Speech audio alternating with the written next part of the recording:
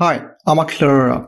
And I'm Rohan Nahar. Welcome to The Long Take. This week, we're going to discuss Raat Akeli Hai, a movie by a debutant director called Hani Trehan and starring Nawazuddin Siddiqui and Radhika Apte. It's a whodunit murder mystery sort of thing? What do you call it, Rohan? Yeah, exactly. It's a whodunit murder mystery, and it's a very old-fashioned whodunit.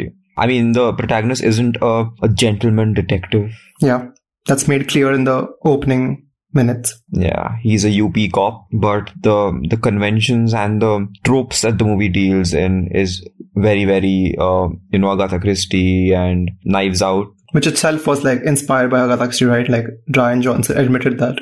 Oh, yeah. So Agatha Christie is like the queen of crime, right? That's what she's called. And like the template for these stories is something that she's perfected.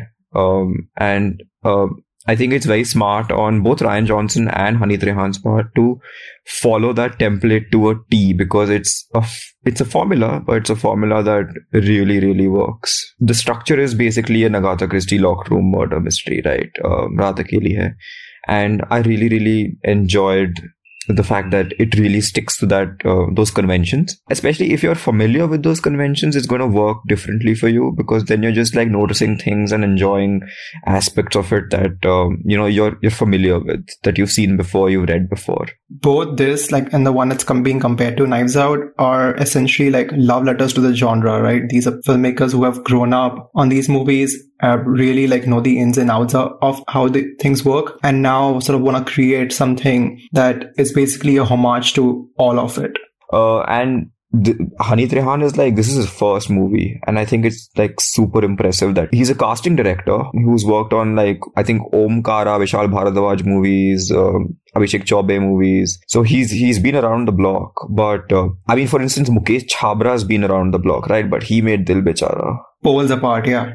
This is a much, much, much, much better debut. I mean, if I had to compare it to that, which I don't want to, I would say this is the opposite of what you said last week, right? This is a director who knows what he's doing. This is assured work from the first frames, and he's in control. He knows, he's confident.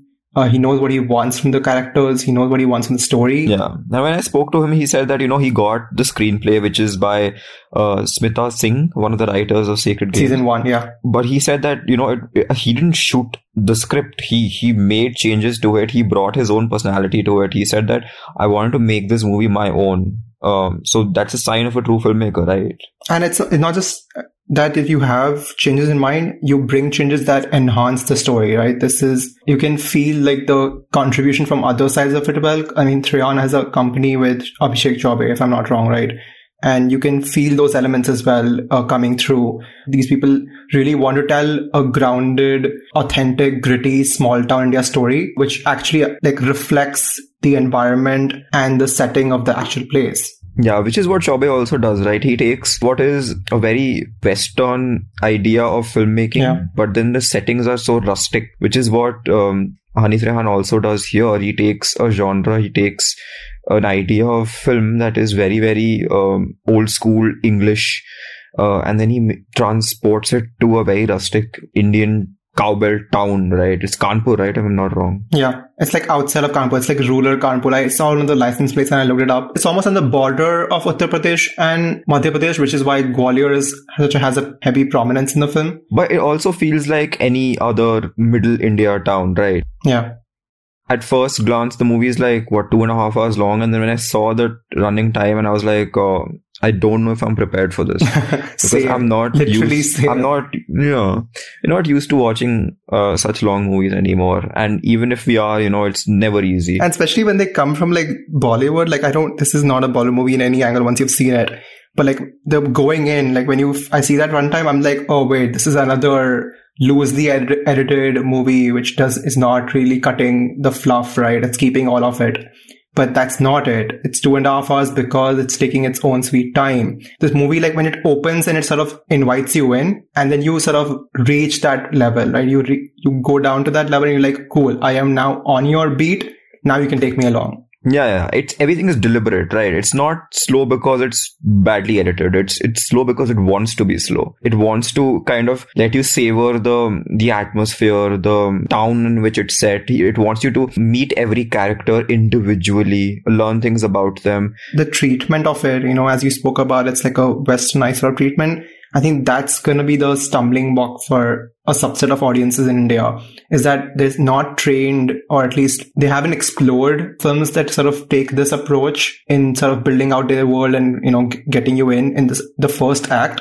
And that might be a stumbling block for people, is what I imagine. But if you think the first act itself is a stumbling block, do you think people will be satisfied with the way that it ends?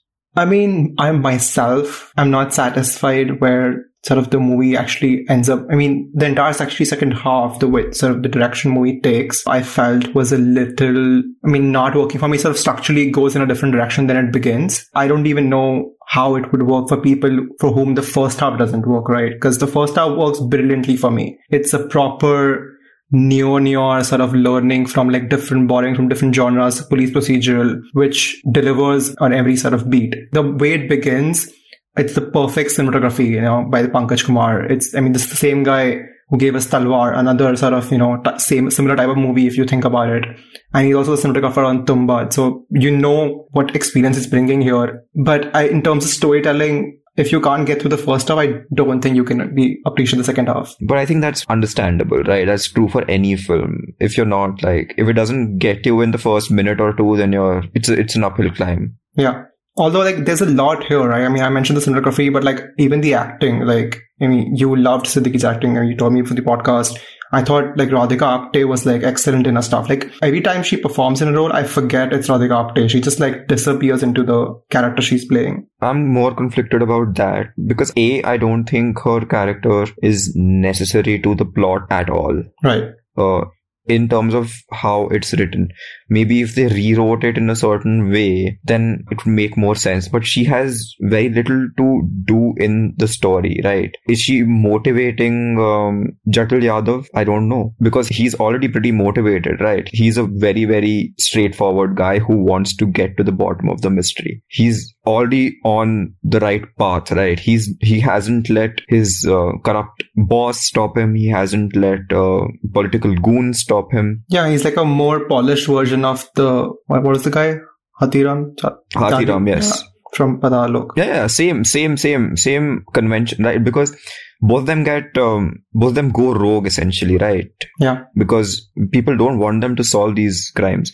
And they're kind of cousins in that way. So this guy is on his way to getting the job done. So he doesn't need to be motivated through a woman, which is what ends up happening in the film. I felt that entire plotline, if they'd done away with, they could have saved at least half an hour. That would have benefited the film, certainly. Yeah, I think it would be a very different film. I think what they're doing with Radhika Apte's character there is basically giving you an emotional fulcrum to sort of work on in the family, right? But why am I supposed to be connected to her? Why? I'm already connected to Jatal Yadav, right? I don't need a second person to kind of put my emotions behind because she's not doing anything to the story. She is perhaps the only woman who has any sort of agency in the plot, but even she ends up becoming a damsel in distress towards the end, which is weird to me because you've set her up to kind of have this big moment, right?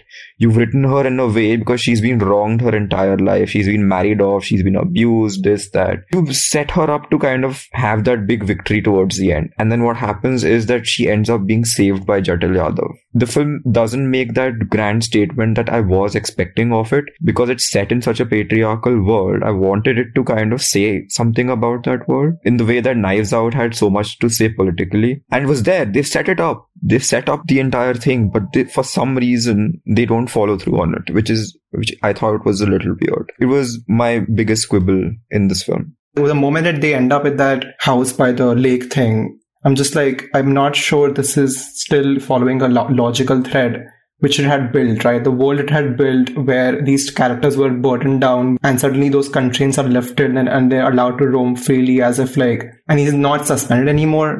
He was suspended 5 minutes ago and he's still roaming around with his badge and everything, and nothing's happened to him, right? I feel that's okay because that's part of this kind of storytelling. It's fine. But I feel like if the goal was to get you to that house by the lake, right, which is where the grand reveal happens in a way, right? Yeah, without that house, they have nowhere to go. They don't have the reveal. Yeah. But if the goal is to get you to that house, they could have found a more elegant way of doing it than to insert like a pointless love story and have them run away and stuff like that, I feel. Yeah, I think that was my point, is that it's not like the second half is not organic anymore. Like the first half is much more tight-knit in how it's like every event is building off the previous event. The second half sort of takes some jumps to get to the pre-written ends. That's the thing, right? This is not like a real life story. This is someone who sat down and crafted it, which is why like they know where they want to get, but they're not sure how to get there in the most convincing manner. It's highlighted because the first half is so tight, right? Everything is there for a reason. The second half feels more meandering.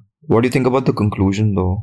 I was hoping that it would not be a big traditional... That's the cliche of this genre, right? That eventually everyone ends up in a room and the guy who solved it is going to give like a monologue. Oh yeah, I love that. That's when I was back into the story. Like when they kind of congregated in that room, I was like, oh, now we're back on track. Now we're doing a locked room mystery again. He's supposed to tell the story that's there, and that's what we want. We want him to give that long speech about this is what happened, you did this. That's fine. But then I felt that there was a lot of interplay between the characters in that scene. That wasn't quite enjoyable. Like how they obviously, that's what they were building towards, right? Like basically the destruction of the family or the extended families and the way the clan from the inside. And it keeps you guessing. Yeah, it does. Which is, I think we spoke about the downsides of this film a lot, but then overall, I don't think it really affected my viewing experience that much. I still really, really enjoyed it. The only reason I would be happy about the love story angle is if they make a sequel where Radhika Apte is like the Dr. Watson character. I'd be really down for that. Yeah. So overall emotions? Oh, I think it's a really good film. One that could have used a little more time on the scripting stage to sort of work out the second half kinks, but it's still easily a strong effort for Netflix slate, which has so far this year produced dud after dud. Have you liked anything this year? What has this year been? It started with Ghost Stories. No. I quite enjoyed Guilty. I think we've spoken about Guilty before. I enjoyed Guilty. I liked Choked. Yeah, I didn't really enjoy Choked. I mean, I thought it needed to do a lot more in terms of its... because it made demonetization central to it, and its social critique of that was quite missing for me. Yeah, I think it was like many of his movies. It was about a lot of things without really... I feel that he needs a strong producer to come in and kind of say, listen, you need to cut this and cut that to make it more Yeah, that's not going to happen though. Kashyap produces himself now. But yeah, this is definitely one of the strongest entries this year. Yeah, because while watching this, I was thinking I would have loved it even more if its sensibilities were a bit like Sony. Remember that movie from last year? Oh yeah. Yeah, just similar in some ways in terms of the police procedural bits, and the middle ground between Sony and Raat Akeli Hai would have worked perfectly for me. But that's my personal taste. Obviously, I can't speak for everyone. Mm-hmm. I know this was it was kind of mainstream, I felt. Sony was very, very artsy, right? Sony is a French Jean-Pierre Melville movie almost. This, on the other hand, is half of it is pure UP Tamasha. It's a Ajay Devgan cop movie almost. But the other half is it's an Ajay Devgan cop movie directed by someone who's cinema literate, I feel. And not Rohit Shetty. I think we're doing a disservice to Raat Akeli Hai by bringing Rohit Shetty into the discussion. Or Ajay Devgan. Who's mentioned in the movie, by the way. Is he?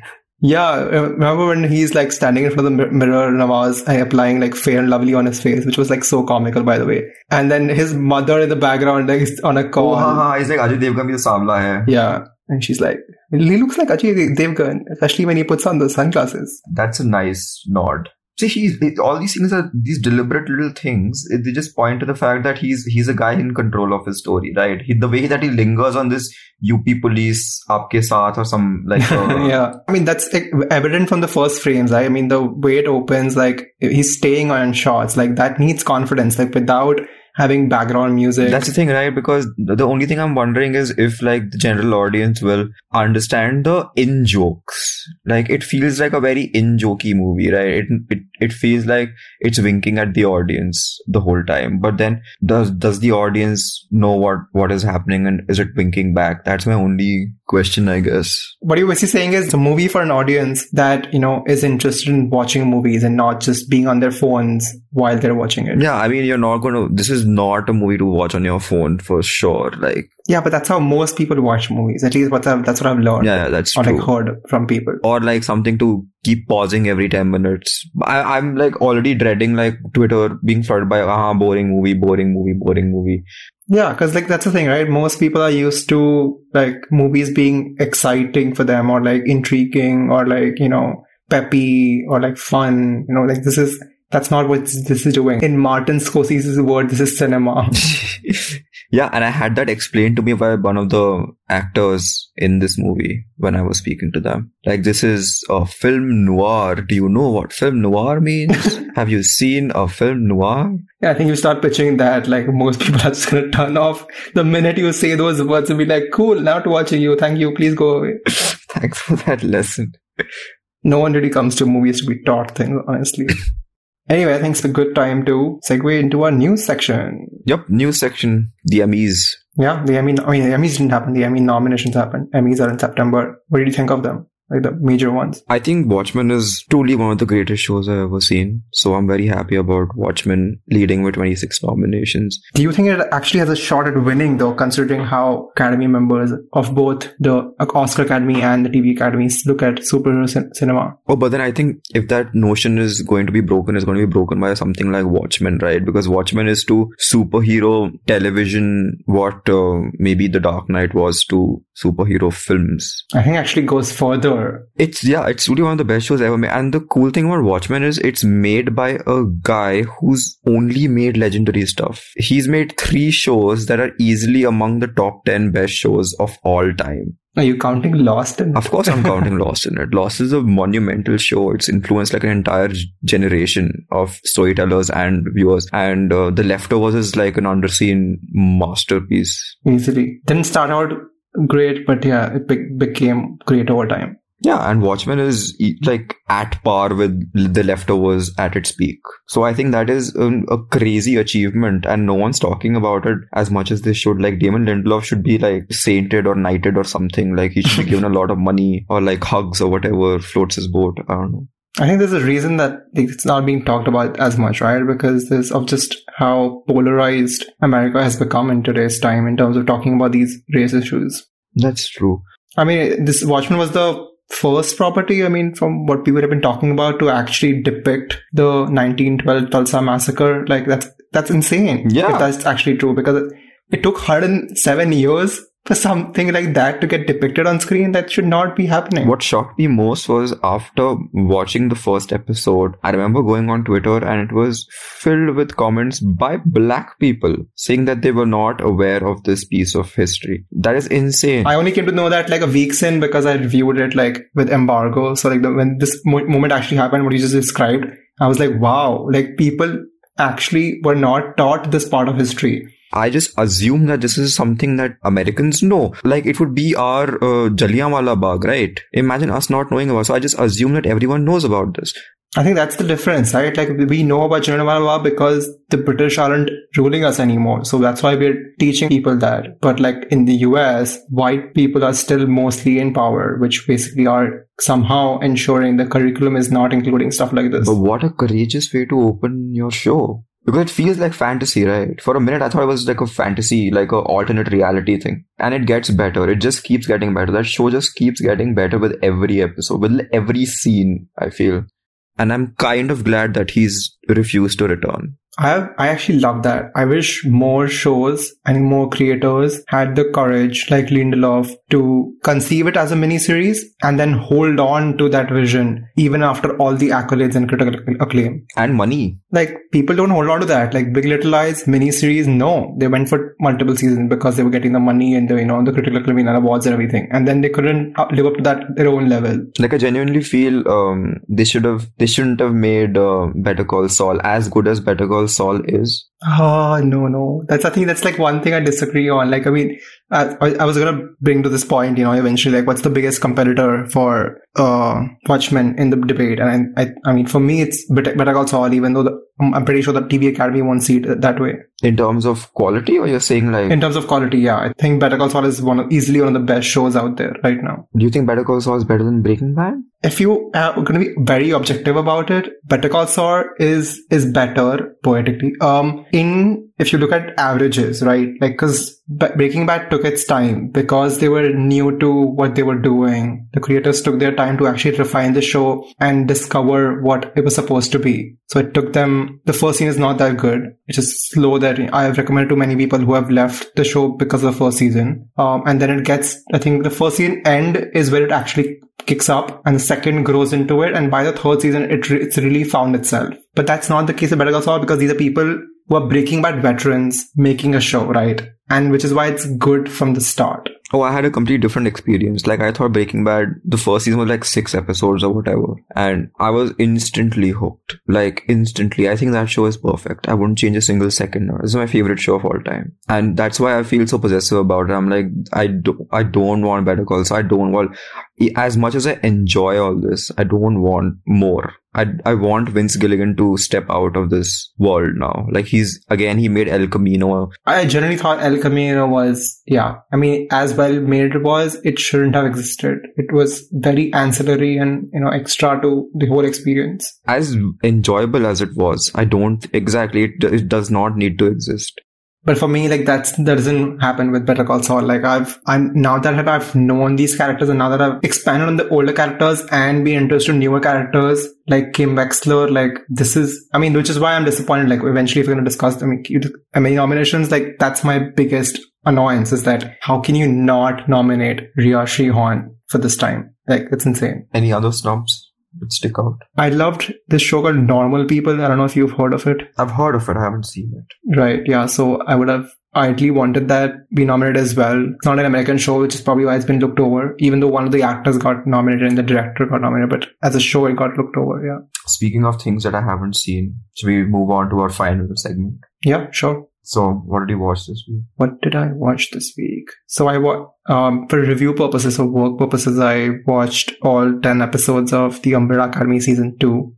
Better than the first season, but still not enough to be like a show that you should put on your list, I would say. I felt Umbrella Academy Season 1 was kind of dragged out a little bit. Yeah, like first season, for me, it was a mess. Like, it was tonally a mess. Character-wise, it was... not character-wise, the character arcs, it was a mess. What the subplots and the narratives they were given. So they've improved on some bits. Some bits actually they've kept, which are the same from the first season. And then some bits they've actually gone worse. Like, the first season where the villains are quite fun, like Hazel and Cha-Cha. This time the villains are downright either boring or downright annoying. Yeah, it was like that. Remember those Marvel shows? Of course, you remember those Marvel shows, like the Netflix Marvel shows. All of them felt too long. Yeah, that's why I actually mentioned that in my Umbrella Academy review. Is that it's got a clear case of Netflix bloat as well. Like, it happens way too often for Netflix, and it clearly needs to look at these things. It almost feels like sometimes, like the production houses are sort of like enjoying Netflix money. Like let's make 10 episodes so we'll earn more or whatever. And then just Netflix is like, cool, go ahead and make 10 episodes because we don't really care. Because the first set of the comic books wasn't 10 issues long. I think it was just 5 or 6 issues long. And I think that would have been a perfect length for like a 6-episode season. Would have been ideal. Yeah, I really wish like US would like learn more from the UK in terms of like structuring season lengths and not intentionally, not make them 10 and 13 just because that's what they're used to. Identify your story and then give it the length that it needs, not the length that you have preconceived. Or they should just let Damon Lindelof make every show. Or that, yeah. I watched this thing called I'll Be Gone in the Dark, which is like a true crime series on Disney Plus Hotstar about a woman who is on an obsessive hunt of this serial killer who is still at large, and she really, really believes that she can catch him from her laptop. This is really interesting story. But is he at large as in like he's never been caught? He's never been caught. Is he at large in the sense that, so like he could be dead for all we know, right? Yeah. But then she really, really believes, she has enough information to believe that he's alive and can be caught. But the interesting thing about the show is that as much as it is about the hunt for the serial killer, it's also about the woman doing the hunting, and her story is just as interesting. I think that's why like really makes like good content. It's like when you can identify the story beneath the story. Yeah. So that's what I've been watching. It's really good. Cool. I think that's it. Yep. Thanks for listening. You can find The Long Take on Facebook, Twitter, Instagram at The Long Take Pod. You can write to us at thelongtakepod@gmail.com. If you liked the episode, please rate us and review us wherever you are listening, whatever platform you're listening on. And we'll see you next week.